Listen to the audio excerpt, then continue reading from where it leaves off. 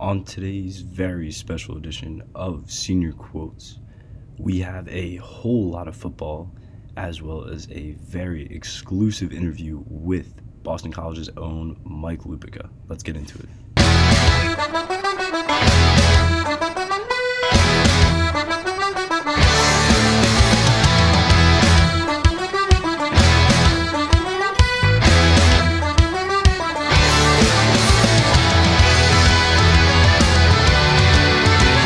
What's up, guys, and welcome to another episode of the Senior Quotes Podcast. We are live on WZBC Sports, and we're back for yet another episode.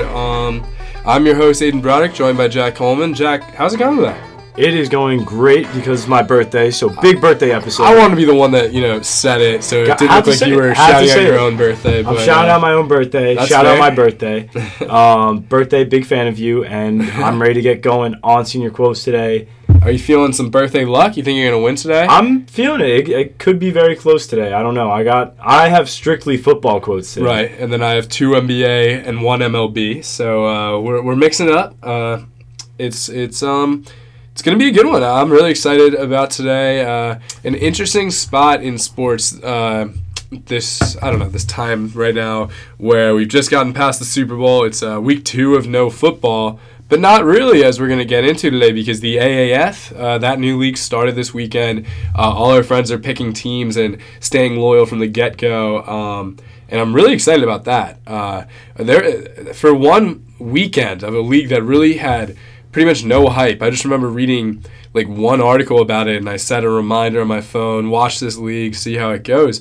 It was pretty fun to watch. I mean, we both definitely enjoyed the Fleet and the Commanders playing, and we both picked. That night had more viewing than the NBA. Yeah, so that was a huge stat. AAF, new league, watch out. Yeah, so we'll get more into that later. I was about to reveal the team that we picked and that Senior Quotes supports, but we'll save that for a bit. As for right now, do you want to start with your first quote? Yeah, I'll get going into it. All right. So, like I said, all football quotes, so here we go. I am committed to following the necessary steps to learn and to be a better and healthier person from this situation. I also understand the expectations that the blank have clearly laid out and that I have to earn my way back to the NFL. Who said it, and fill in that blank? It is a team. Okay, so I hadn't seen this one yet, but I have a guess that I feel pretty strongly about after hearing that one. I'm going to go with Kareem Hunt and the Cleveland Browns. Yeah, that is correct. So if you guys have not heard, a while ago, Kareem Hunt had some issues with a video that surfaced of him basically assaulting some woman. There was motions of him trying to kick her. Bad stuff. First and foremost, we want to say that we do not condone any of this. It's just current stuff going on in sports. And actually, in terms of condoning it, that's why I brought it up, because the Cleveland Browns have picked up Kareem Hunt, and he is back playing again. So, first of all, I want to say that this move makes sense. I mean, I had heard some rumblings that the Chicago Bears were looking into him, not just from Dan, but that's our roommate who's a Bears fan, but from other sources that they were looking into it. And John Dorsey, who actually drafted him for the Chiefs, bring that up. Yeah. Got him again because he is now the GM of the Browns. So not a complete surprise of a move, but I guess when they heard that other teams were willing to look into him, they want to snatch him up.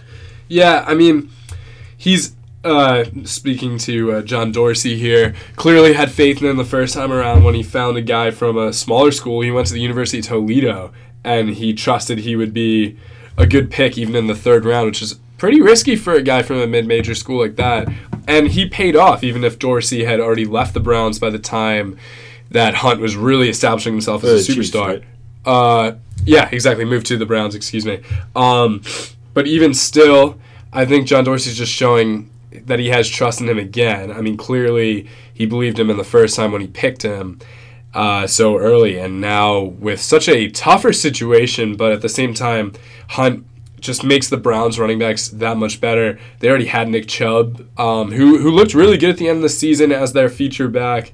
But if you factor in him with Kareem Hunt, that's going to be a deadly duo with a speed and power combo that I would really be worried about. And I mean, they still have Duke Johnson on the roster right now, so that is that might be the best trio running back I'd say so. of running backs in the NFL. Because you have a scat back, a power back, and now a receiving back as well. Well, Duke Johnson being the receiving back. I mean, if they keep all of them, They'll definitely keep Chubb. they'll definitely keep Chubb, Kareem Hunt.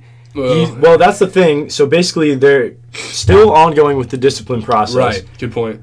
It was weird, but they asked Dorsey about like a zero tolerance policy, and he made some weird quote where he was like, sure, I'm going to say, yeah, sure, like, we'll have a zero tolerance on him, which is like, yeah, he should be on a zero tolerance. Totally. But this is the NFL, and these guys, unless you're Ray Rice, happen to make it back every time after these incidents, which is kind of sad. And to comment on that, like, it's just, we need to look at the state of sports and the NFL. We've done this before with other things, but how can, in all of culture and society at this point, we have like the Me Too movements and other things going on where, people are speaking up against this, but it stays constant in sports that these guys are just getting a pat on the back and are okay. So I want to open that up. Like, what do you think about sports and football in particular? Yeah. Because it happens a lot in football. I was going to say, I wouldn't say every sport is that way, but definitely in football you see the ownership kind of being a little bit more lenient with these players who they really care about the product on the field first and who's winning the most as compared to what's going on off the field. They kind of brush that under the rug a bit. And then the one issue that owners do have is when you're standing up for Black Lives Matter and stuff like that, as we've seen with Colin Kaepernick. So it's a little bit of a strange dynamic between the owners and the players. This is something, like, I believe in second chances, but at the same time, it's happened so many times where these running backs in particular, but just players in the NFL get a domestic violence incident, stay out of the league for a little bit. Quarterbacks too. Look at like Big Ben and guys Sure. like that. Good point. Jameis Winston even. I guess I'm thinking first to Ray Rice, who was the only one who really didn't get a second chance. Yeah, Adrian Peterson did. And, right, good point. And Adrian Peterson even like a little while ago like admitted to still beating his son. Yeah. And he is still playing. I actually had a belief that the Redskins, because they've done it so frequently with some of these guys, were willing to maybe try and get Kareem Hunt too. That would have made sense, as yeah. like a pairing with Adrian Peterson, and especially as Adrian Peterson is getting older. But the Redskins have been the team of second chances. They signed Reuben Foster, who had been cut by the Niners, who again had a domestic violence incident. So it's good to be that team that cuts the player, and there are a lot of teams that stay away from these guys with these incidents. But then it also seems, like you said, that the same few teams are the ones checking in and giving a second chance. And I mean, I just thought of this, but the Browns like cut Josh Gordon and got rid of him for smoking, like marijuana possession and everything. So, or testing positive for marijuana. And I don't understand how that gets cut, but at the same time, you're bringing someone on that, tried to assault a woman. And, going forward, like I don't know. It's wild to me that a guy like him can still be in this league and not like Colin Kaepernick, who really didn't do anything wrong in terms of, physical assault or anything like that. Nothing morally wrong either. He's standing up for himself and what he believes in. It's frustrating. I'm not the biggest Kaepernick fan as a player, but for what he stands for and what he believes in, that cannot be used as a reason for him to be blackballed by the league. Literally. It's frustrating for someone who really doesn't even, can't really relate to what he's even going through, but I can still say that this is just frustrating to watch and to see happen to him. And it's actually sad to say, but when I first saw the video evidence, my first initial thought was that Kareem Hunt will be back playing. Yeah. Because if you compare the two videos of Ray Rice, which is just terrible, and this one, it's like there's a lot of wiggle room. Like, there's nothing definite in the video. Yes, he looks crazed, but he's being held back at a point, and nothing was directly his fault in the video. It was all just like either people being thrown into each other, and I don't know. I just immediately thought like, yep, there's just not enough there, and some team, the Browns, are going to be willing to, suck it up and try and get a player like this. Yeah, I mean, I don't know. I feel like there's not too much more to say about it other than it's a concern that the league should really look at and try to change, which we're not going to see a change for a while, in my opinion, because it's these same owners who are dominating this decision, and even the NFLPA doesn't have enough power to change that. And I mean, I just want to, after we've gotten over all of this, like really look at what the move means for the Browns. Because, I mean, it's still sports. It's still going to affect the game in some way. So, I mean, Baker Mayfield on these screen passes is going to be ridiculous. And it's going to really, like, I think Baker Mayfield's going to have an even better year this year because of the addition with Kareem Hunt. I think that always happens where if your running game is being bolstered, it's going to help the passing game as a result. And Baker Mayfield becoming a sophomore player who's already got a year of starting under his belt, which we weren't even sure whether that would be true or not when they had Tyrod Taylor lined up as starter to begin last year. If you're a Browns fan, you got to be very excited, not just about signing a player of Kareem Hunt's caliber, but just about the team as a whole that's going into the next season. I don't think it's a hot take to say that they might be favorites to win the AFC North. Yeah, easily. I definitely think they can be. And, I mean, I didn't bring this up, or I actually don't have a quote about this, but the Antonio Brown. I wasn't sure if you'd have a quote or not. I actually don't have an Antonio Brown quote, but Antonio Brown is moving on from the Steelers, and speaking of the Browns, it could be a potential landing spot for him. And you put a receiving core of Antonio Brown, Jarvis Landry with Baker, and now this running back trio. I mean, forget a playoff team. That's a contender. Caliber. That's a very strong contender. And they've had their defense growing and line growing for years. So I don't know, that this may be the big swing for the Browns right now. Yeah, I can't add much more to that. I mean, I totally agree. And I'm a fan of the Browns. I mean, you want to see a team like this who's struggled for so long finally come back and show some promise, and they really are doing that right now. Yeah, so. I mean, it's basically going to end up being a whole team of comebacks. I mean, Kareem Hunt from this comeback, Baker Mayfield from being the comeback of the bad boy of football, and throw in Antonio Brown having a comeback season. Yeah. So here we go. This could be the comeback team that you've been waiting for. Yeah, I mean, totally. And I'd be excited to see them represent the AFC in the Super Bowl, especially because that means we'd get a rest from the Patriots being there, which is tough to say here in Boston, but, you know. All right, I am just posting a few social media, to our social media outlets, just to let the viewers know, or let the people know that they can tune in right now. Let's throw some filler in before I get to my first quote. That's cool. I actually forgot to start out by saying this, but tomorrow Aiden and I are going to be interviewing Mike Lupica. That will be attached to this episode. So if you're listening now, don't just not listen when it comes out. You're going to want to listen. You're going to want to at least skip ahead to that part. It's going to be a good time.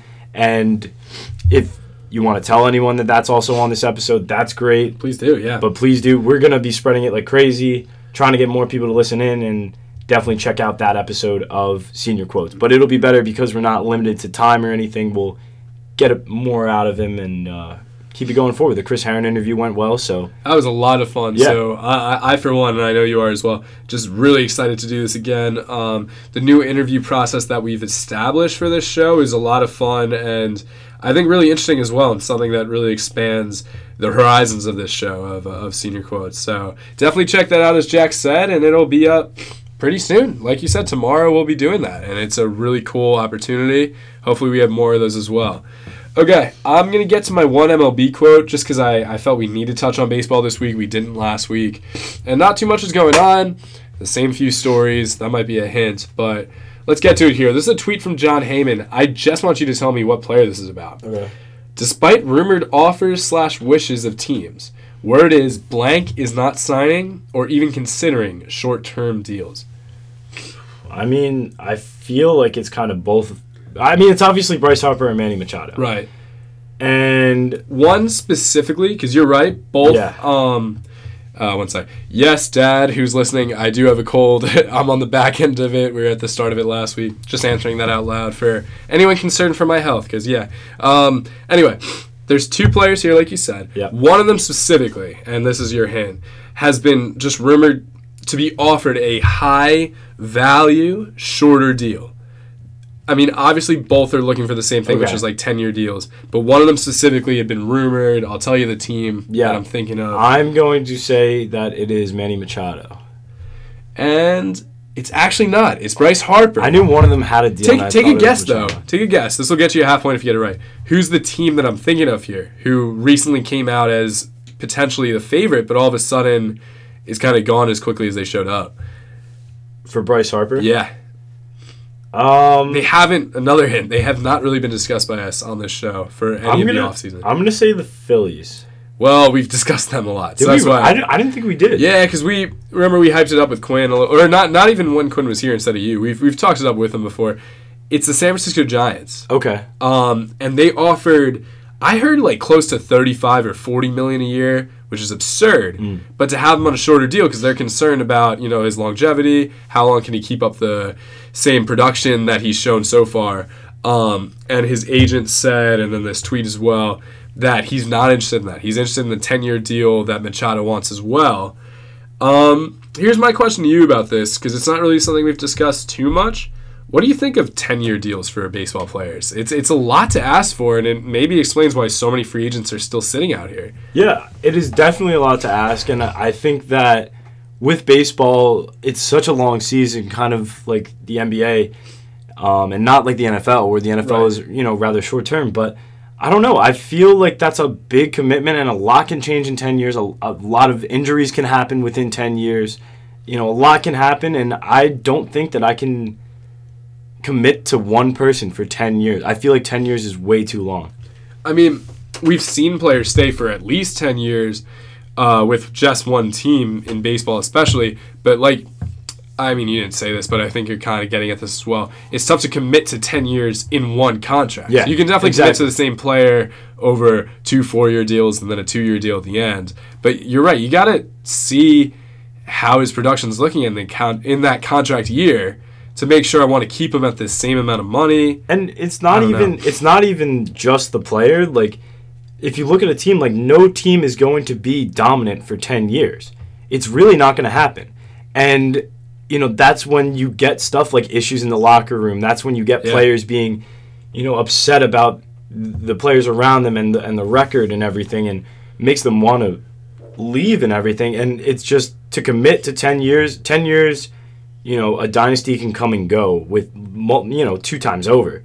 So I just don't really like that move at all. Yeah, I mean, another example of a guy that this didn't work out for, who doesn't really get mentioned that often, in terms of examples, would be Albert Pujols, who was looking like probably the best player in baseball when he left the St. Louis Cardinals, signed, I believe it was an 8 or 10-year deal with the Angels. Yep. And he's still on that right now, getting completely overpaid for the amount of production he's putting up. I don't even know if he starts anymore, and he's still, in my opinion, he's a Hall of Famer. That's a discussion for another day, probably another year. I think I'd still agree with that. Or a few years from now, yeah. But at the same time, even for a guy of a legendary status like that, you've got to think about that current year, how much you're paying him and how much he's really worth.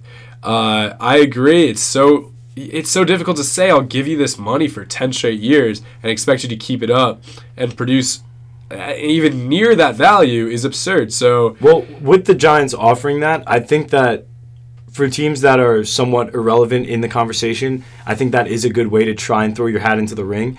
As opposed to the Yankees or the White Sox and even the Phillies, it's just like if they're not even if he wasn't remotely thinking of the Giants, it's like, well, now they're willing to offer me 10 years. Now I can really think about them. Yeah. Otherwise, he probably would have turned a blind eye. So I guess that is somewhat of a good move by them, but long term, and if it were to work out, I'm a seller on it. Very good point there, and I've got nothing to add other than I hope both of them, meaning Machado and Harper, sign this week and we can finally get past that, move on to spring training, which is very, very close to starting. Pitchers, or all players, not just pitchers and catchers, are in Florida and Arizona, ready to get baseball back, and I am so excited for that. Really want to see the Yankees perform and hopefully get even better than they were last year. I have a quick Quinn Kiernan take on this. Harper to Giants is a Scott Boras tactic to try and get Phillies to make the final high offer. He says Scott Boras, which is Bryce Harper's agent, is a snitch. Wow. So, scorching take. He's got a little bit more. He's typing. We'll wait on that before we get to the next quote. But obviously this is from a Phillies fan who, all of a sudden he's not typing. So we'll keep moving. But it's from a Phillies fan who really wants to see Harper go there. And if I had to predict this late in the game, I would say, yeah, he is going to end up in Philly. And he's going to fit. Philly. I think he's going to be a really good fit. I mean, Philly was, this is just my last little thing, but Philly was one of those teams going in that they were talking about landing both Machado and Harper. So to stay in the conversation. I feel like from the start they should have been able to land one of them. He did unfollow the Washington Capitals today, so if there were any more chances at him re-signing with Washington, if that means anything, it could be out the window. Quinn's take was "Happy Birthday, Jack." So, all right, that's a great take. Great take. Not a hot take at all. All right, let's get to your second quote. Okay, so we're keeping football rolling here. We're gonna say this is NFL. I eagerly await the opportunity to continue to prove to NFL decision makers that I'm the franchise quarterback in this draft. Who said it? It's basically just, I guess it's who said it and what's it about. Well, okay. So Kyler Murray, this is not necessarily my guess. Kyler Murray came out and said, I am going to the NFL. I'm going to focus on being a quarterback. I'm not re-signing with Oakland. So I feel like that's what it's about, just that declaration. But I'm going to say it's Haskins who's actually saying, I am the franchise quarterback. So you got... Oh my goodness. So I don't know what goes on with this phone, but hello. Who is this? Oh, we have Jack Butterfield on the phone. Wow. So everyone's all right. Keeping in touch today. How's it going, Jack? I wish we could say what he's saying on the phone, but well, I'm getting live birthday wishes from my good friend Jack Butterfield. Yeah. Jack, so you can hear this live with us. So this is about Kyler Murray, and it is Kyler Murray giving the wow. quote. Okay. So Jack, what's your take on Kyler Murray saying that he is the franchise quarterback in this draft? He strongly disagrees. Wow. And as much as everyone likes to root for that underdog, he thinks that Haskins has to take it away. And the best player quarterback-wise is Drew Lock. Oh, you know what? Dan said that too. Dan was giving. Oh, he said Dwayne Haskins, then Drew Lock. Okay, all right. All right, Jack, we appreciate you. Love you, buddy. And keep on listening. So that's interesting because Dan was giving me his quarterback rankings today, and he put Drew Lock 1, Haskins 2. He had Kyler down at like 4 or 5. He's a big seller on him.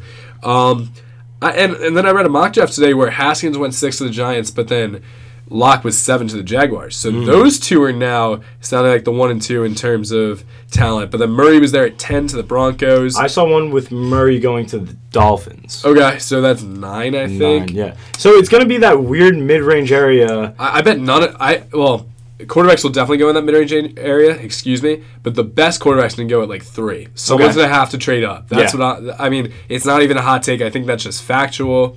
I'd love it if the Giants didn't have to move and they got their pick of the crop. So my take is that the Giants won't have to move because I think Kyler Murray, in terms of the combine, is really going to get people salivating, and I think his draft stock is going to go up a lot. The combine means so much for so many people. Look at Josh Allen continuously rising throughout all of that, and look at Josh Allen this past year. Really wasn't anything fantastic, and that's their franchise quarterback. So I'm saying that Kyler Murray is... he's a fast guy. He's going to be quick out there. He's going to be showing you his cannon, his arm, and everything. Yeah. And he's going to rise. And I think Haskins is still just going to be at that Giants spot. That's my take on it. I feel like the Giants won't have to move at all. I really hope so. I think that's a dream situation for us. I read a pretty interesting statistic on Twitter today about Kyler Murray. People are obviously concerned about him being so short compared to the average quarterback or just the other quarterback prospects in the draft this year. However, he only had 6 passes batted down, I believe, all season. I don't think it was his career, but all season, versus a lot more from some of the taller quarterbacks. I think Haskins had 6 as well, so it was equal.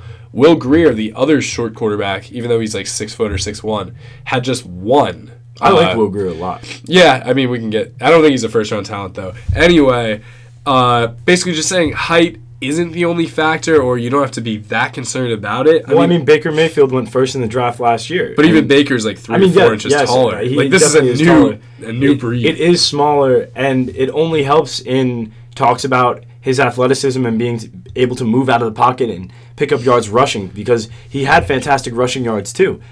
At the same time, I feel that Kyler Murray is actually going to be good.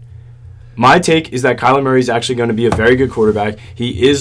I think he is the best franchise quarterback out of this draft. Wow, okay. And I'm saying that because from watching him during college football season, I thought that every time I watched him, his throws were really good, and they may have been overthrown slightly, but in every single time that it was like somewhat of a bad throw or they commented on the throw, I thought if you gave him an NFL receiver or a big tight end or anything around him, I think that's a great move and it's a great throw. I mean, he looked very talented throughout the season in the Big 12. I mean, obviously he's playing against weaker defenses compared to the SEC or the Big 10. I don't know. I'm a seller on Murray to an extent. I also think he's getting too much hate, and he's definitely a talented player nevertheless. But as a fan of a team who needs a quarterback, he's not the guy I want. I want Haskins still. I'm going all in, and I'm saying I'd rather have Kyler Murray than Haskins. I don't know if he fits My hot with the take Giants. of the day, That is a hot take. I'm all in. We'll have to see. All in on the Murray fan bus. And here's another one though. I'd be okay with Kyler Murray or Haskins or maybe even Drew Lock. I'm not feeling Drew Lock. But I'm just gonna say if we don't have to trade up. Yeah, Then I'll take any of those three. That's fair. If we don't have to trade up. I'd only take Haskins if we had to trade up. Because I feel strongly about him, and I think he's also going to prove himself at the combine, just like you said Kyler will. My only thing with Haskins is that clearly the problem is our line right now. And, I mean, agreeably so, we need a quarterback too. And I just feel that he's just not – I just don't find him mobile enough, Dwayne Haskins, to be behind this line currently. Maybe behind like a mediocre line, that's fine. But this line is atrocious, and I don't think that we need a young guy like that who isn't that mobile being behind that line. Yeah, I mean... Kyler Murray, maybe. Kyler Murray can run up... He's super mobile. Exactly. Yeah. So that's why I'm kind of a buyer on Kyler Murray right now. I mean, we're not a team who's used a mobile quarterback, obviously, having Eli for 15 years or whatever.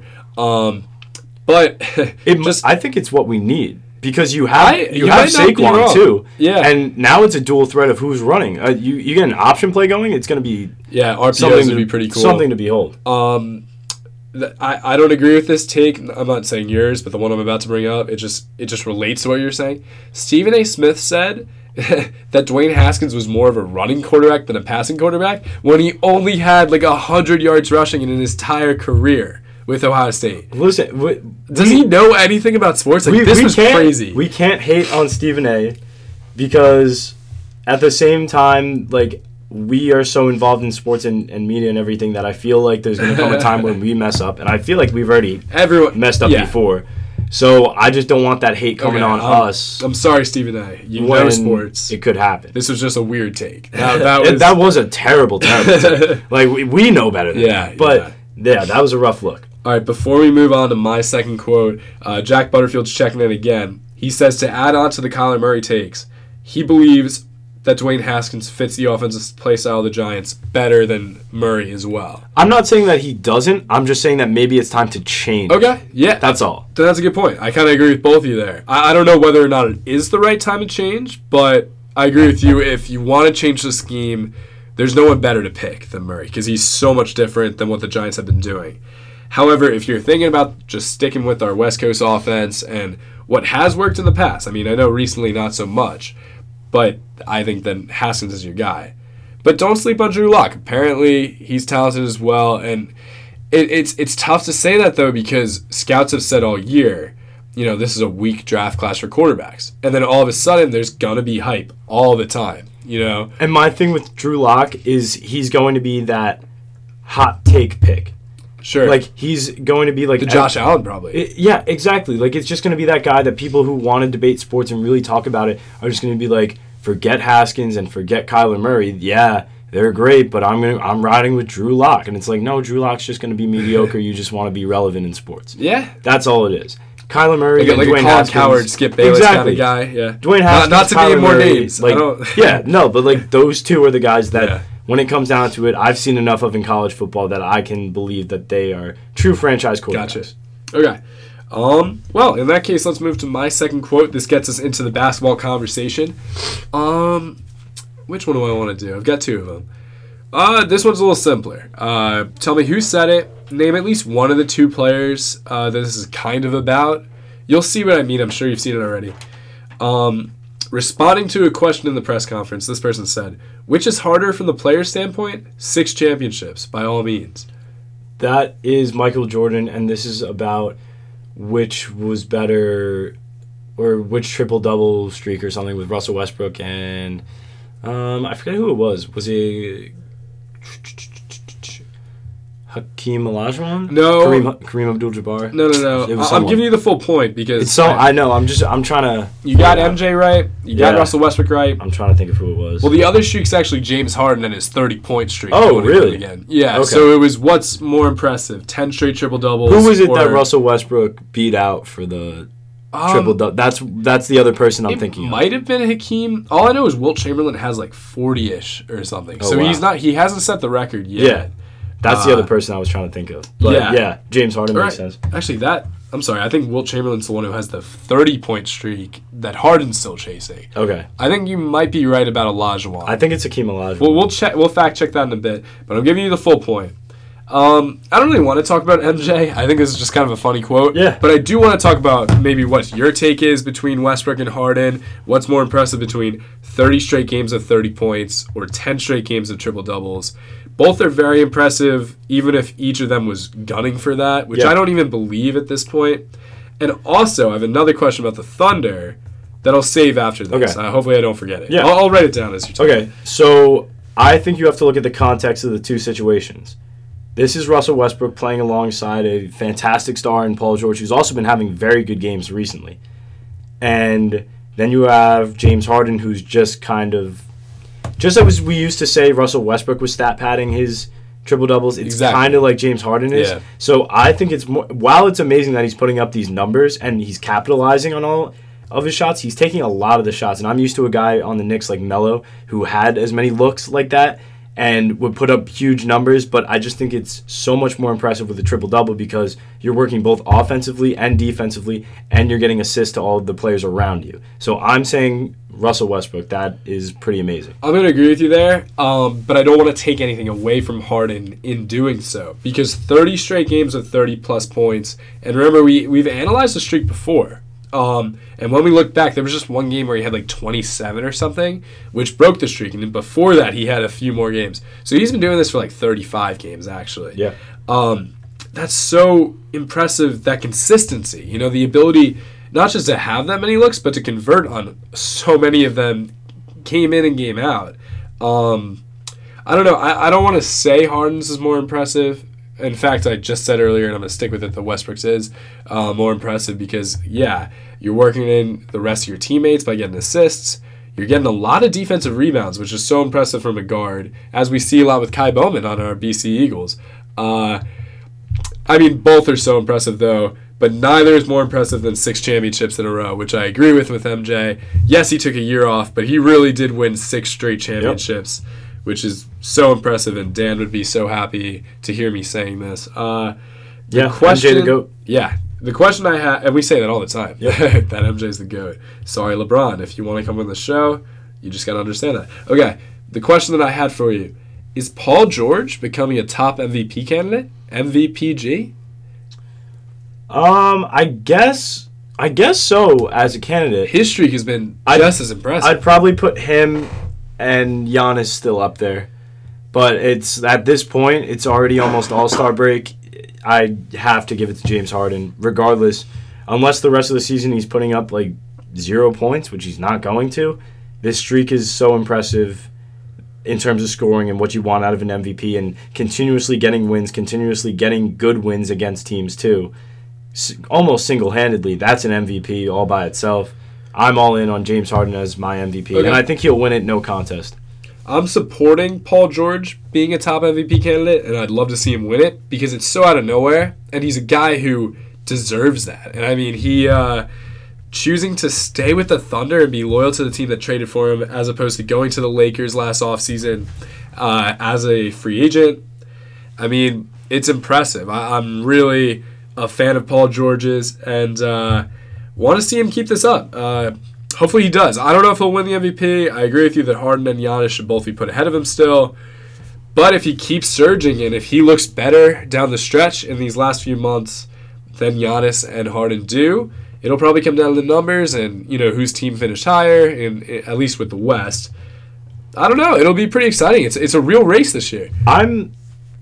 I'm a big believer in Steven Adams. He's great. But I think if you can land a star center for that team, that's a very, very good team.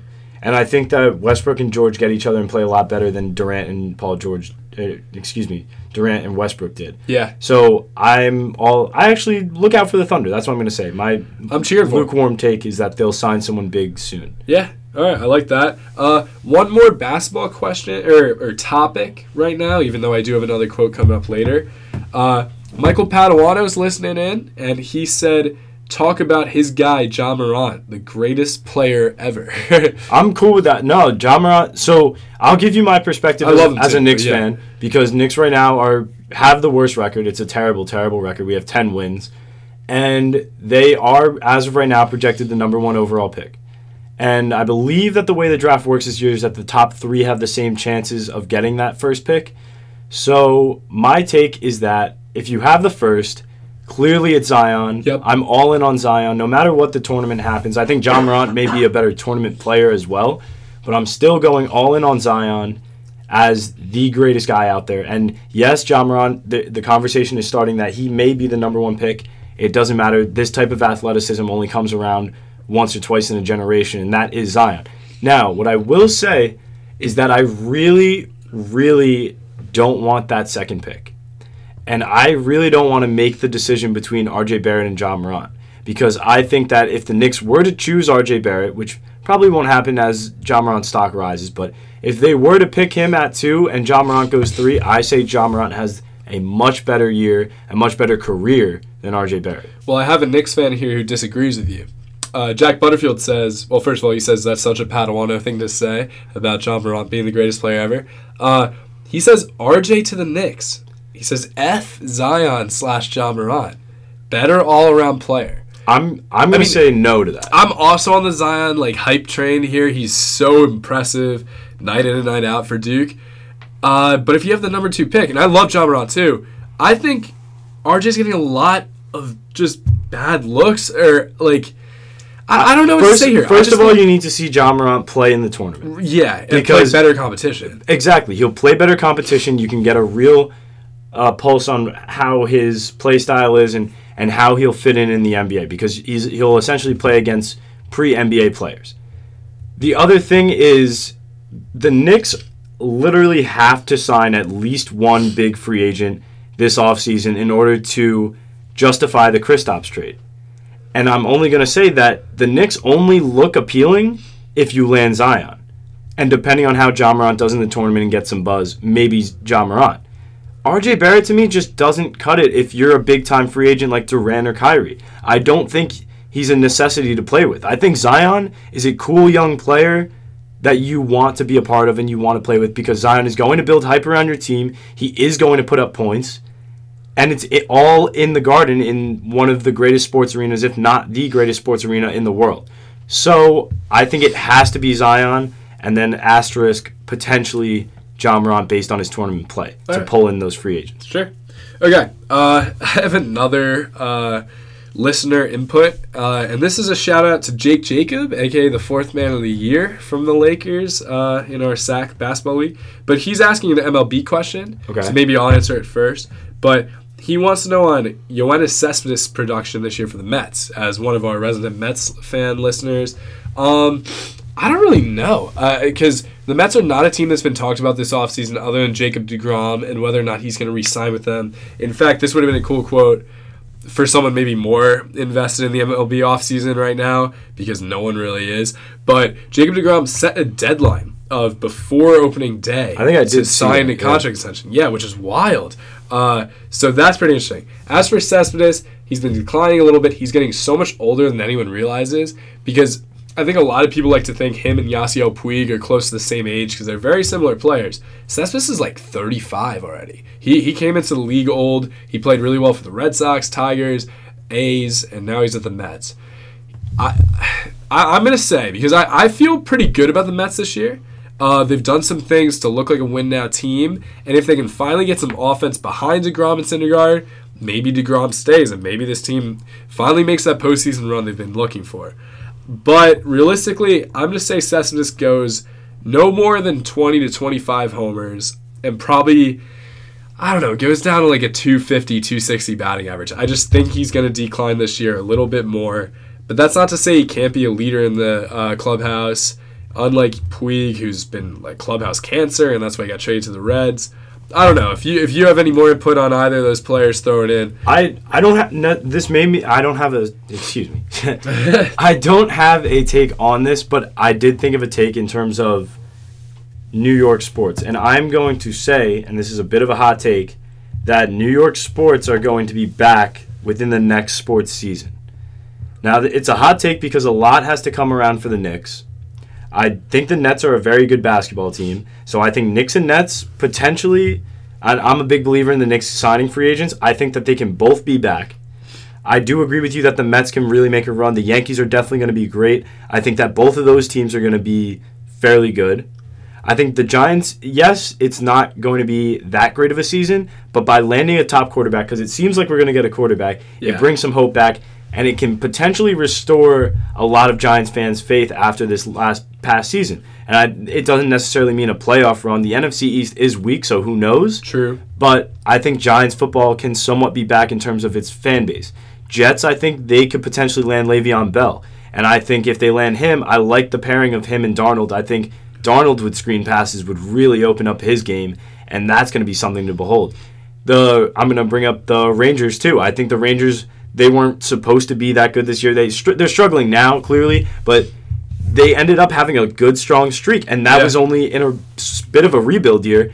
So I really think that New York sports on the whole are going to be coming back, and that is my hot take of the day. I mean, it makes sense because these past few years, so many teams have been stuck in rebuild mode, and it makes sense that we're finally seeing some success come out of that. So patience is a virtue, and it's starting to pay off finally for New York sports fans, like you're saying. But we just got to keep waiting and seeing, I guess, because no one's there yet. The only championship contender would be the Yankees, in my opinion, and they still got to fight with the Red Sox just to win their own division. So we'll see. But it's your turn for a quote, I think. Yep. So let's get to that one. Last football quote of the day. Just say what it's about and who said it. Okay. I don't necessarily know if you'll know who said it, but it somewhat makes sense if you know about it. Okay. We're very, very excited about the start. We couldn't be more pleased. Yes, there's room for improvement. There's room for better coaching. There's room for players playing together and improving throughout the season. So who said it? Okay. I have a guess. And what it's about, I hope... Don't even say I'm right until I have the full guess. Okay. It's about the AAF and the start of this new league and players developing and all that. And because it's about that part, I'm going to say it's Hines Ward, who's the player, the coaching, developing guy. What do you think? So it is about the AAF. For those of you listening who don't know what AAF means, it's not 3 random letters. No. It is the American Alliance of Football. So it's the new... Yeah. I'm pretty sure it's... Alliance of American Football? Alliance of American Football? I think it's that. But those Either are the way, 3 words. Those are the words. Yeah. Put them together however you want. Anyway, basically we have football all year long. And the person that said it, I thought you would guess Hines Ward, but it's actually Jeff Fisher. Oh, yeah. Yeah, because he is, I want to get his title right, the head of football strategy for the AAF. And I'm a huge Jeff Fisher guy. Oh, yeah. Love Jeff Fisher. For those of you CBA boys listening, he looks exactly like Mattson. He does. So had to go all in on Jeff Fisher. Glad he's back in the football spotlight. But the AAF is pretty awesome because we just got done with the Super Bowl and we have more football. And we can recount our own AAF viewing experience. Yeah. But we had a lot of fun watching it. It was like football was back. We were, throwing some names that you're familiar with from either college or, recent NFL players that are now trying to get back into it or, play at a lower level. And I think it's pretty cool that we can now, basically it's being associated somewhat with the NFL, and it got a lot of buzz and popularity, as we said at the start of the episode. And you can really test out some stuff to try in the NFL before just fully going all in on it in the NFL and having people and refs and players all being mad about, different moves. So I'm a big supporter of the AAF. That last part you mentioned is the really cool part for me. The fact that they can try out new rules that might make an appearance in the NFL in a few years, such as no kickoffs. Onside kicks have been changed to a 4th and 12 conversion try, where you're on your own 28-yard line. You have to get to your own 40 to get a new set of downs. I think that is so cool and a lot more safe, a lot safer. I don't know why I didn't say that. But like that's super cool. And I want to see how that works out. It hasn't happened yet from my knowledge, but we'll see it soon and when close games come down to the wire. And like you said, former NFL players, names that we recognize, such as Trent Richardson, Denard Robinson, guys like that, they're the new stars of their teams, and it makes you really want to tune in and see how are these guys doing today. And that's why I picked the Atlanta Legends to be my favorite team. I because also of picked Denard Robinson. the Atlanta Legends. We are all in on the Atlanta Legends. That's the team that Senior Quotes is supporting. We want to be friends of the show with them. But yeah, so that's pretty exciting. And We just both got did we both get likes from the Atlanta Legends? Yeah, I think so. Yeah, so the Atlanta Legends have liked some of our tweets already, so no big deal, but a semi-professional team is liking our stuff. But no. Professional team now. I guess so. So the Atlanta Legends are really cool. They were kind of bad first game, which, it makes sense. We're New York fans, so we're used to losing teams. But it's a building year. It's a building year. We Excuse me. just started, but it's Yeah. a rebuild. And if you're not on now, then get off and join a different team. But definitely look into the AAF. It's been a lot of fun. And it's a great time to pick a new team if, sports aren't going your way with some of your initial picks. Exactly, and I mean, luckily for Daniel, our Bills fan roommate, he picked the Birmingham Iron, who were the only team to shut out their opponent. They did so in dominant fashion. I think it was like 26-0, and that's the team that Trent Richardson's on. He had a classic Trent Richardson day of like 22 rushes for like 80 yards, but he had 2 touchdowns, so like very good day. I don't know. I'm just really excited for this league. And like you said, it's football year-round all of a sudden. It's not going to be as long of a season as the NFL, so only get us a couple more months. But by then, we're at the NFL free agency and the draft, and then we're pretty much back into talking about the NFL. So pretty cool. Now we have like an MLB season length of football each year, which is really exciting. We have a Jeff Fisher take from Padawana. Okay. Tell Coleman that Jeff Fisher is possibly the most undeserving NFL coach ever, worse than Condoleezza Rice. Wow. That is a hot take, and I love... scorching. Actually, the Condoleezza Rice thing is actually very funny, because I remember we talked about that with the Browns, right? Yeah, it was the Browns. That's funny. No, I'm going to say no. I'm a big Jeff Fisher fan, Padawano, but I'm happy that he's just involved in football in some way, so I can just see his mustache every once in a while. Very good It's point. just got to pop up. Yeah, so let's get to my final quote. I believe I'm winning by just 1 point, so you can tie it here. And I think you will. You got to say who said it, who it's about. There's a blank. Filling that in is who it's about. All right. Blank reached out to me to find out if we could get together this summer. I said, you got to clear it with the league. But he wants to know how to play the position as a big guard. It's fine. I will do that. Okay, I mean, I know it's Ben Simmons. Mm-hmm. That's a big guard. Man, I can't really... Oh, I got it. It's Magic Johnson. Yes, because it Magic is. Johnson's probably one of the best big guards of all time, and this is about all of the recent LA Lakers and LA Lakers and Ben Simmons. I don't know what it... Tampering? Tampering, Yeah. Yep, going on right now. Exactly. So that's a whole issue right now. I mean, you got the full point. Awesome. That's an issue right now of whether or not the Lakers are tampering with Ben Simmons, but it sounds like, and the NBA ruled it as there is no tampering in this situation.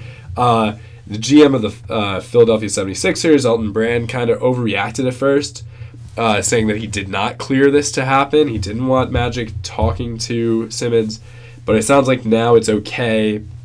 It was just an overreaction. He wants to hear only about advice on the court. But it's like there's still a gray area there. Like that, how do you know that that's all they're going to talk about if they do? It's great for Simmons to say he wants to meet with a bunch of different players because he didn't just name Magic. But the fact that Magic Johnson has a high up position with the Lakers, murks the situation a little bit. Yeah, So I personally think it's inappropriate.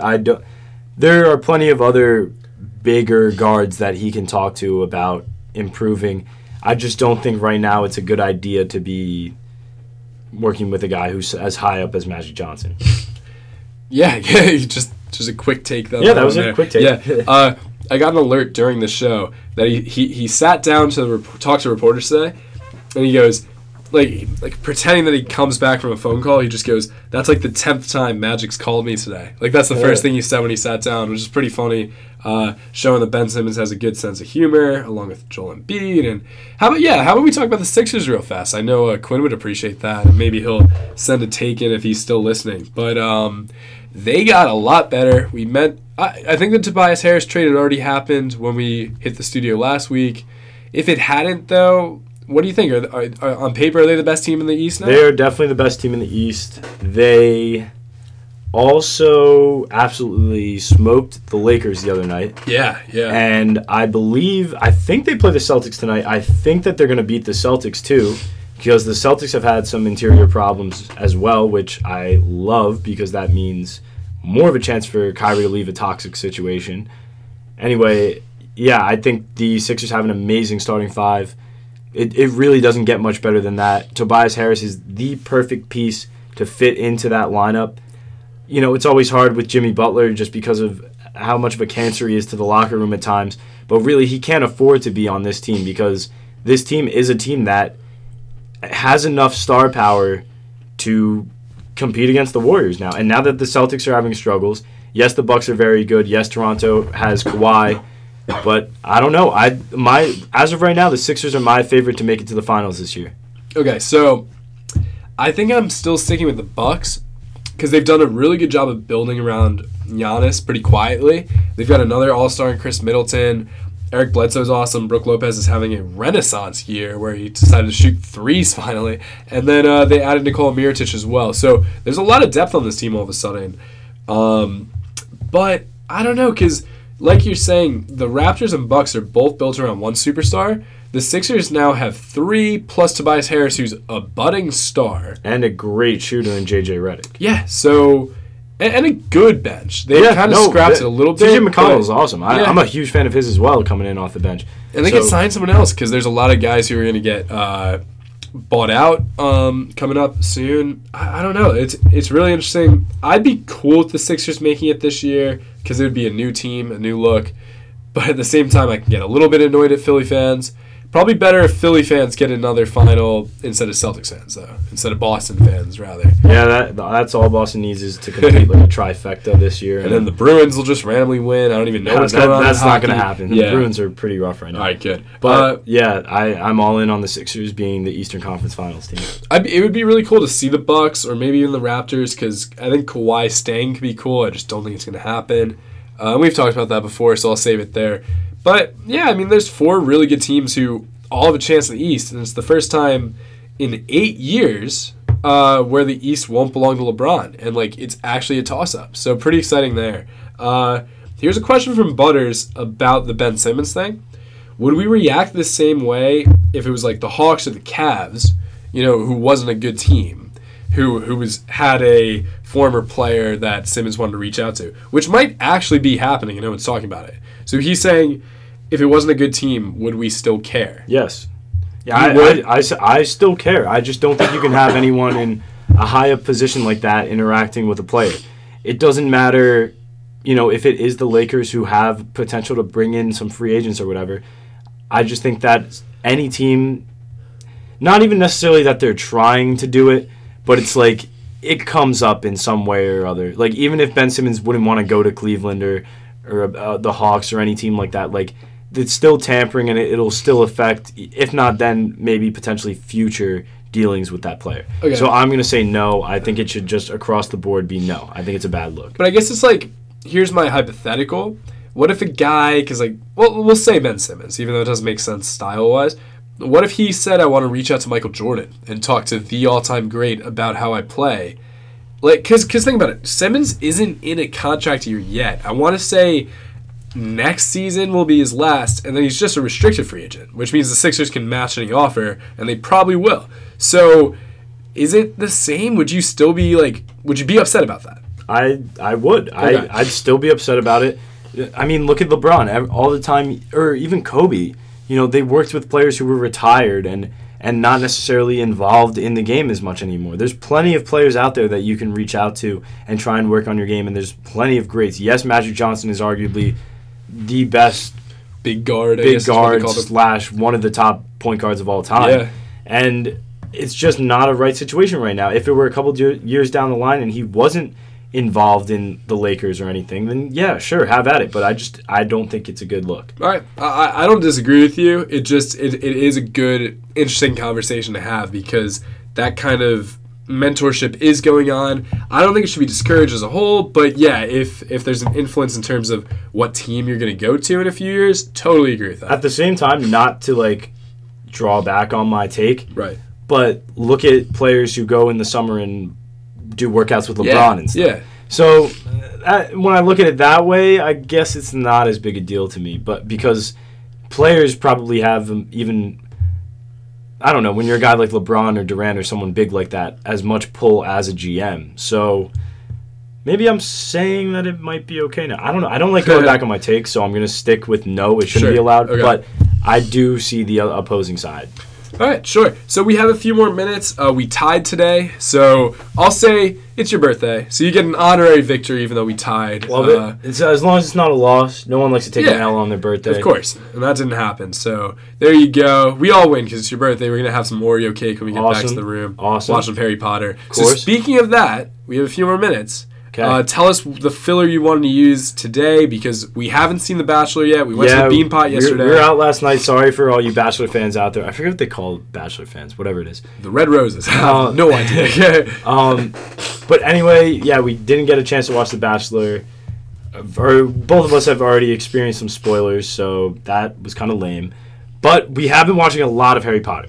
So in terms of Harry Potter, of course, multiple sports conversations have come up in our watching because Quidditch is awesome, and it just gets you kind of thinking about other sports.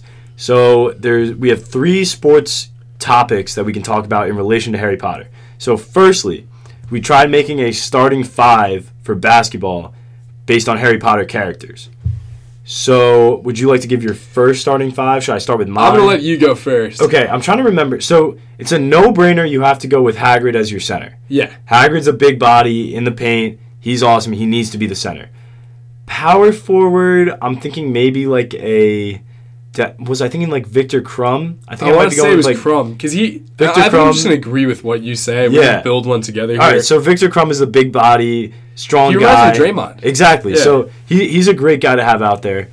Then I think I'm going to go with my small forward. Who do I want at small I think we forward? said Diggory maybe? Cedric Diggory. Yeah. All right, yeah. So Cedric Diggory as my small forward. You have like Fred and George Weasley coming off the bench at the wings though. 'Cause Yeah. those guys, I think they need to play together too. Yeah. So that'll be our 7. They're like the Mars twins. Yeah. So they'll be our 7. Shooting guard and point guard. I want to. You got Harry at the point. That would be my Harry team. has to be the point. Actually, I also said that I'd be okay with Dobby as like an Isaiah Thomas small point guard, like Okay. lightning Like quick. Spud Webb. Yeah. So maybe Muggsy Bogues. Oh, you know what I'm saying? I think we had Snape at shooting guard. We did. I feel like Snape is lights out from 3. So that's our starting 5 plus the Weasley twins off the bench. We didn't have Voldemort on that team, but Voldemort is definitely like a Kawhi Leonard type, like just like silent killer. Yeah. So that's our starting 5. Then we looked at football, and we're going to go with quarterback and running back, and maybe a receiver too. We'll throw a receiver in there. So my quarterback, this is the hot take. Not really, But like if you hear it, you're going to think it's a hot take. But Hermione is definitely my quarterback. Oh, yeah. We were watching Prisoner of Azkaban, and there's a part where she throws these rocks, and it just...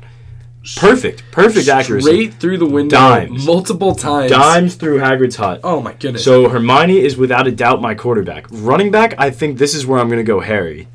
Okay. I think he's lightning quick. Harry's like your Tariq Cohen type. Yeah, I like him, though. Fullback, I think he's fast. Hagrid. I think he's fast. I think Harry, as a seeker, Yeah. is very Good similar, point. like being fast and But speedy then maybe and he's quick. like a slot receiver. That's also true. Yeah. So, I don't know if I'm going Hagrid at fullback or if I'm putting Hagrid He's at probably tight on the end. line. Oh, Yeah, okay. and just a big body that's hard to bring me down. Sure. And then receiver. I'm trying to think who would be a good receiver. I don't know. I'm thinking of the tall characters who aren't named Hagrid, who you can line up out there. I feel like Diggory again. Diggory is would like, make a cool receiver. Yeah. I don't know if he's your go-to, but he's definitely. I feel like Diggory could be like a Julian Edelman, like yeah, just kind of like a pretty strong guy, but also like fairly good at catching, and Sure. I feel like that's Just consistent. Yeah. So I'm gonna go with Cedric Diggory at my receiver. All right. And then our final sport, we were going to say baseball. Just best hitters. Let's Slash do pitcher too. Yeah. Again, Hagrid. Hagrid's just the all-around pitcher. He's like your slugger. Like, he's your first baseman for sure. Harry's your leadoff hitter, I think. Okay. We're just assuming he's got the speed, and you see it in Yeah. those Quidditch matches. I'd say so. I'm trying to think of characters we haven't said yet. Maybe like Sirius Black or Remus Lupin. Do you think they would? What would they do? I feel like Lupin could be definitely like a pitcher. Okay. I could see Lupin as a pitcher. Yeah. And that's not even counting Werewolf Lupin. But True. Sirius Black, where would I want him? Maybe like a shortstop. I don't know. I could see him there. I could see Harry at shortstop. Yeah. Yeah. He's probably your fast shortstop. Sirius maybe plays third then. You know. Oh, you know what? I could see Ron being good at baseball. For some reason. Yeah. Maybe maybe like a third baseman. Okay. Or no, second. He's a second baseman. Ron Baseman. Yeah, Ron Baseman. Ron Weasley is definitely second base, and I feel like he's like a fairly good hitter. Like he's not going to hit dingers, but he'll get the ball out. He's like a Gleyber Torres Yeah, kind of guy. exactly. Can you imagine that double play partnership between Weasley and Potter Yeah. there? Yeah. All All right. I like that. So, yeah, we'll call it there. Hopefully you guys enjoyed that because we are ready to go back to the room, eat some cake for Coleman's birthday, and watch Harry Potter Deathly Hallows Part 1, apparently. Yep. And catch up. We have to catch up on The Bachelor, too. We do. We'll do that and get you guys updated for the next episode for sure. Other than that, yeah, birthday wishes to Coleman and good wishes to all you guys to have a great rest.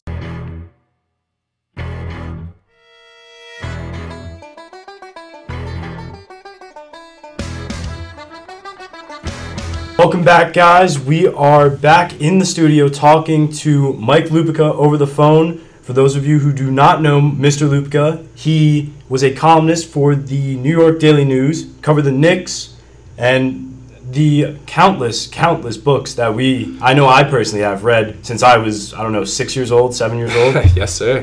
I mean, I think I still have like my copy of Travel Team somewhere. It was Heat for me. Heat was my go-to. That's a good one. So, Mike, you also went to Boston College, so he is an alum of BC. So, could you tell us about your experience here and what kind of prep you got that would, I guess, propel you into your role with the Daily News? Well, I mean, I have an amazing history with the school now. I mean, I've sent 3 sons there. My daughter's going there. My sister went there. Her oldest son went there. When I got there, I already knew what I wanted to do. I had started writing for the Nashua Telegraph up at where my mom and dad still live when I was still in high school. And so I kind of knew that that's what I wanted to do. And so pretty early on, I started writing for the Heights. And then there were some other school papers then. There was one called the Thursday Reporter, and then there was one that the athletic department put out called the Eagle's Eye. So I was writing for all of them. Wow, that's awesome. Before too long, I got after about 3 columns in the Heights, I got a call one day from Ernie Roberts, who was the sports editor of the Boston Globe, and to this day, I honestly don't know who was feeding him my stuff. I mean, I didn't have much of a resume, and he asked me if I wanted to write a feature for the Globe. And in my mind, I'm thinking, I think I can find time in my busy schedule for that. and so we used to have the star baton twirler at BC used to be called the Golden Girl. I think that in an enlightened age, I think that position is now gone. Yeah. And her name was Pam Lake, and I wrote a feature about her. And I still remember what the lead was. The lead was she has the best pair of hands on the BC campus, but she doesn't play football. That was the lead. And the next day it was on the front page of the Boston Evening Globe. And from that moment on, I knew what I was going to do. And so I'm going to school, and I'm working nights at the Globe, and I'm writing features for them. And then I started writing for the Boston Phoenix, which was, the big counterculture weekly there. But the Phoenix was sending me off to cover things like the Billie Jean King Bobby Riggs match, and my That's English incredible. teachers were completely, the great Paul Doherty who came who came to introduce me when I was up at BC doing the writing residency, he kind of got what I wanted to do and where I was going. And so they were very understanding because, excuse me, I was starting to make a living as a writer. And to this day, it was just the most fun I've ever had. I'm riding around in a Volkswagen Bug and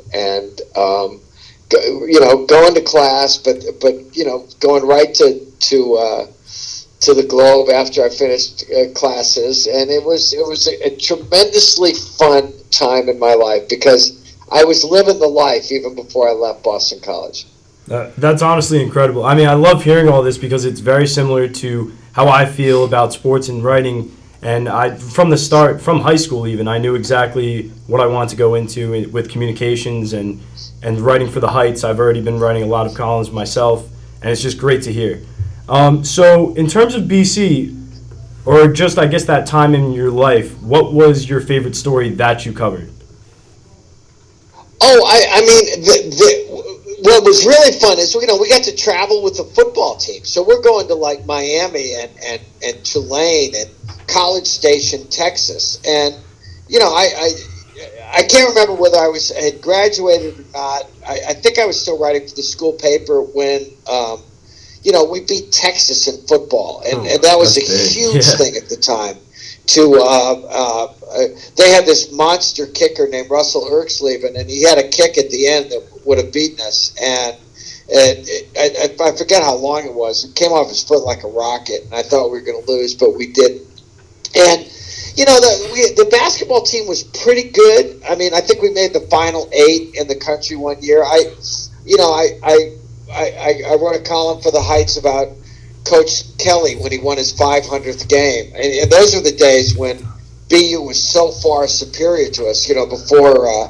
Before Coach York came along and changed everything. And so no, I mean, everything I've ever done, at least with the column that I wrote in New York all those years, I never felt any differently than I did writing for the school paper. I mean, I can remember the football coach was a man named Joe Yakika, and I criticized him pretty early in my career at the Heights, and he called me into his office, and I walked out of his office that day thinking, I just pissed off the head football coach at this school. I mean, so there's a part of me that's always been writing for the school paper and always been writing for my friends, and I've never changed my approach. I'm just gonna, in a reasoned way, I'm gonna tell you what I think about stuff. And people come up to me and say, well, I don't agree with everything you write. And I said, holy crap, I hope not. But I always told people this, even when I was in college. If I think something on Monday and the wind shifts, I'm not going to tell you something different on Thursday. I believe what I believe. Yeah, that's something that we both on the show like to do is stick to our takes, especially when it definitely seems like an unpopular opinion or something that, a lot of our friends might be questioning. But it's good to stick with it and see if you get that prediction correctly. It's always a very prideful moment when you do. For sure. My next question was going to be, what's your take on the current state of Boston College sports? You were taking us through a little summary of what they looked like back in the day, but how about right now with Steve Addazio coaching the football team and Jim Christian with basketball? I think I want to think that the football program is on the right track. But every time it seems like we're going to have a big breakthrough, we lose the game that we're supposed to win. That sounds like all of BC sports, pretty much. and I really believe that even with the extension, that they've got to be really good next year. I think they need to be really good next year. And as for the basketball program, I can remember it wasn't so terribly long. Here's the thing about football and basketball. I was at a Saturday night game against Florida State in the rain where if we had won when Matt Ryan was the quarterback, we were going to be number one in the country the next Tuesday. So it's not like we can't do it. Okay, so I'm glad that we're scoring points again, because I used to say that if we didn't start scoring 40 points a game like everybody else in college football, then we did have to get a new coach. Okay, Definitely. Yeah. and then Dylan comes along and we start doing that, and then stuff has happened the last couple of years. I mean, I think we would have gone off on a nice high note by winning that bowl game if we hadn't had a weather calamity. Yes, yeah. Very unfortunate. But I think Mr. Jarman's going to take a long look at the basketball program after this year, because Al Skinner, I know a lot of people didn't love his work, but I'll tell you this, he got him to the finals of the ACC tournament. Yeah. Well, I think we lost to Duke by a basket, okay? And so it's not impossible to do, and I know they've had some good recruits, and I know Robinson turned out to be a wonderful player and a high draft choice and all that stuff, but we just can't continue to be a doormat in the ACC. It's I grew up at a time, I was in New York by the time the Big East was taken off. So I remember what fun, basketball was. And I can remember, going to Kansas City, no, I think it was St. Louis, to watch us play for the last spot in the Final Four one year when John Bagley was our star.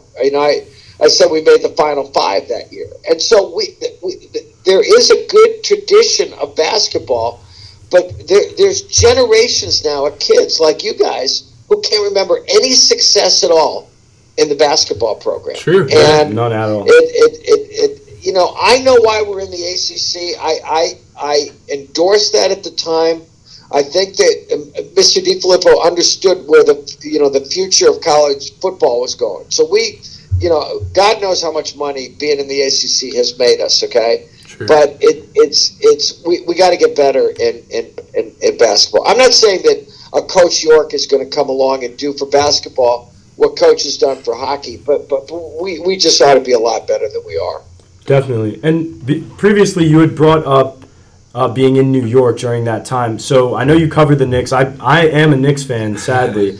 I would love your takes about this upcoming offseason and what you think is going to go down with Zion Williamson and then the free agents coming up.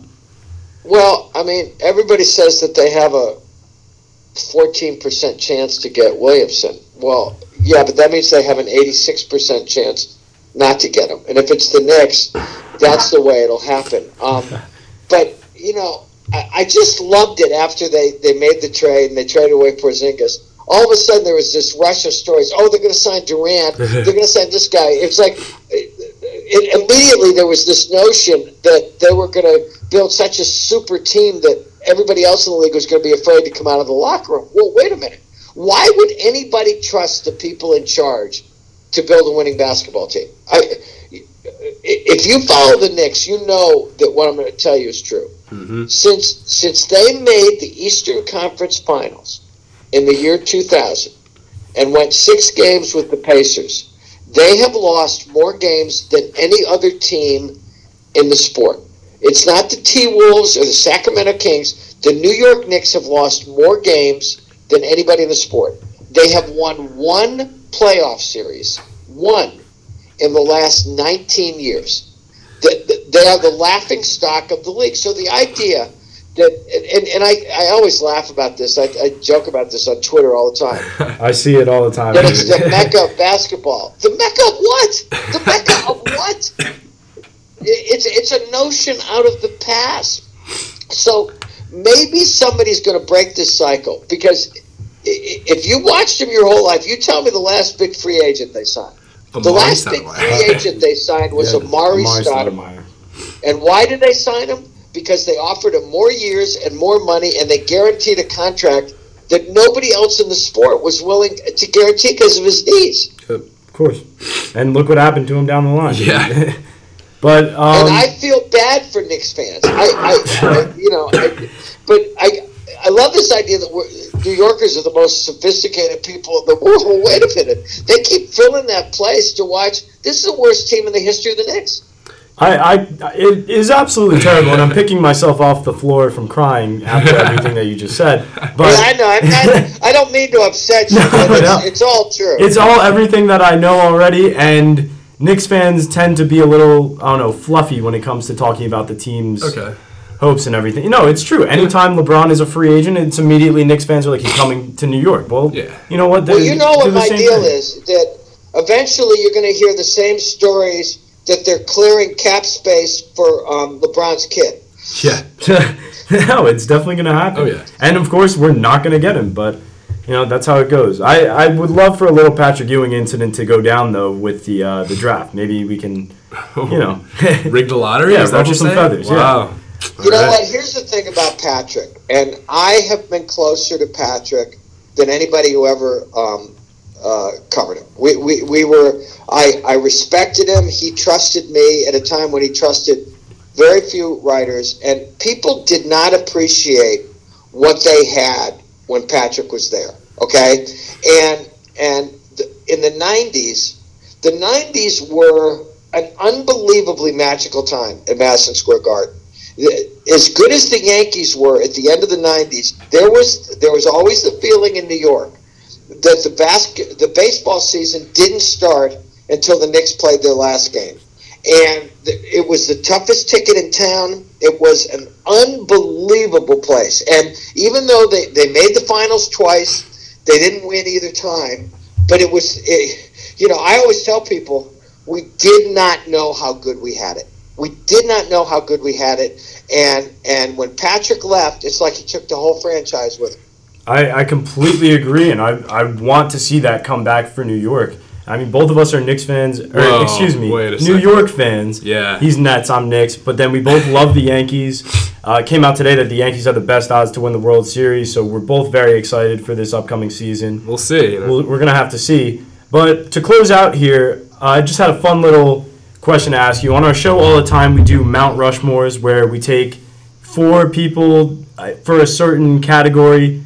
Okay. So the 4 greatest of all time for that given category. Okay. So we know that, and currently you are talking a lot of politics. And we know you've covered sports, but politics is the hot button issue right now.